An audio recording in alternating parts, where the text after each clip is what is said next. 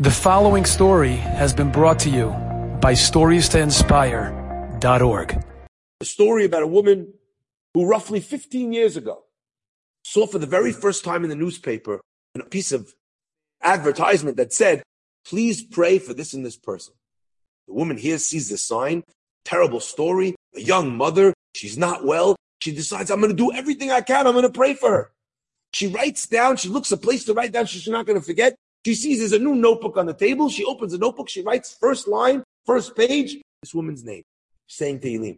A few days go by. She says another name. She thinks to herself, I got to say Tehillim. You know what? I'm going to write it in the same place. That way I don't forget. That one name became two. The two names became 10. The 10 names became 100. And slowly but surely, this notebook became completely filled from cover to cover with the names of people who needed a refuah shlema. Every day she would pray for them. The man says, my father, her husband, used to say as a joke, you know, this a beautiful thing that you do, but it takes you so long to finish praying because you say everybody's name each and every day. He says, I don't have any more time with my own wife. But secretly he was proud. He used to bring her home names from the shul. And that became a family tradition. Wherever anyone went to a different synagogue, they would go and swipe the refuah shlema names, copy them down, bring them to the mother. And the mother would add them to her book, which eventually became called in the family the Bikur Holim notebook. 1 year, 2 years, 3 years, the notebook becomes 2, becomes 3. And every day she says refuah shlema for each and every name. Not a day goes by. After 15 years, the man says, my father started making fun of my mother.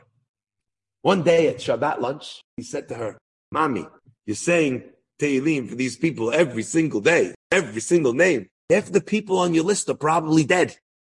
She says, Mo'aib, how could you say that? What are you doing? How could you say that? People are dead. I'm saying refuah shlema. He says, look, it's been 15 years. My mother looked to all of us, the kids. She was like trying to get our support, but we all like nodding our heads. Like, you know, it is true. You were praying for a lot of sick people. 15 years later, odds are a good number of them are no longer with us. She says, look, you know what? I'm going to say it anyway. Maybe it will bring them a refuah shlema in Shamayim. It will bring them a refuah shlema in heaven. We all laughed. It was ridiculous. Bring a refuah shlema in Shamayim.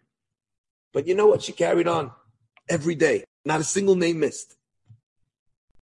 It was a short while ago that one day at a Shabbat afternoon, my mother all of a sudden had a seizure at the table and she dropped on the floor. No screams, no yelling, no pain. 1 second, she's sitting with us. 1 second later, she has an aneurysm in her brain. Her body is on the floor, lying there. We don't know what to do. We call Hatzalah. They come, they pick up the body, they rush her to the hospital. And we're all sitting there thinking to ourselves, it's Shabbat afternoon. She hasn't yet said her Tehillim list. We're going to say her Tehillim list. And in that merit, we should be able to see her refuah shlema for our own mother. They divided up the many notebooks. She was already an expert at going through them. She knew the names by heart. But we divided the many notebooks, and still it took us ages to get through the names that she prayed for each and every day. By the time Shabbat was over, we rushed down to the hospital, only to be met by the doctor. And the doctor says to us, I'm so sorry. There's nothing that we can do. There's really no hope. There's no brain activity. Be prepared to say goodbye to your mother. It's only a matter of hours. The family was broken. We let everyone in the family know.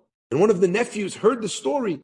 And he started to get everyone together. He rounded up hundreds and hundreds of people to go to a synagogue, to a knis, to pray for this mother, for this grandmother, that she should stay alive, that she should stay with us. It's meant to start at 8:15, the prayers. And we're there in the hospital, and all we can see is the numbers going down. All the monitors slowly descending, until a short while later, the doctor called us in and said, it's time. We walked into my mother's room, and we saw the machines go to flatline. Everybody cried.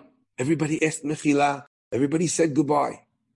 And we walked out of the room, leaving our poor departed mother. 8:05. A few minutes go by, and the nephew calls from the shul to say, we're about to start. I just wanted to put this phone on next to the Hazan so that everyone in the family could hear, and please put the phone next to grandma's bedside, so she should be able to hear the Tehillim.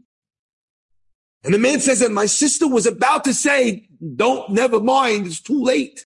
When I grabbed the phone from her and I said, thank you very much. When they're ready to start, please call. We're going to put it on loudspeaker. And he hangs up the phone. She says, what do you do that for? Why don't you tell them that she's gone? And I said, and there were tears in my eyes. For the last 15 years, Mommy said Tehillim every single day for lots of people who were dead. They can't say it once for her. The tefillah will help her in Shammai. A few minutes go by, and the phone again rings, and they turn it on, and the sounds of Tehillim fill the waiting room. Tehillim for a woman who's already passed away.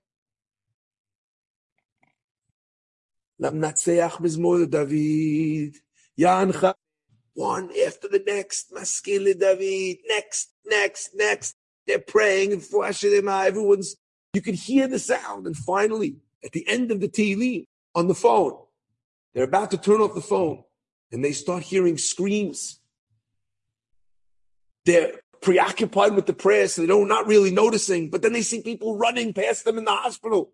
The doctors and nurses are running in and out, back and forth, until they see that they're all running through the waiting room and into the room where their mother was. They run into the room and they see her mother, the mother who passed away already 25 minutes ago, surrounded by doctors and nurses. And the doctor turns to them and he says, I don't know how to tell you this, but just a minute ago, one of the nurses noticed that your mother's foot was moving. We brought in the machines and we brought your mother, who'd already passed away, back to life. Maybe it will be a refuah shelema for them in Shammai. The man says that notebook.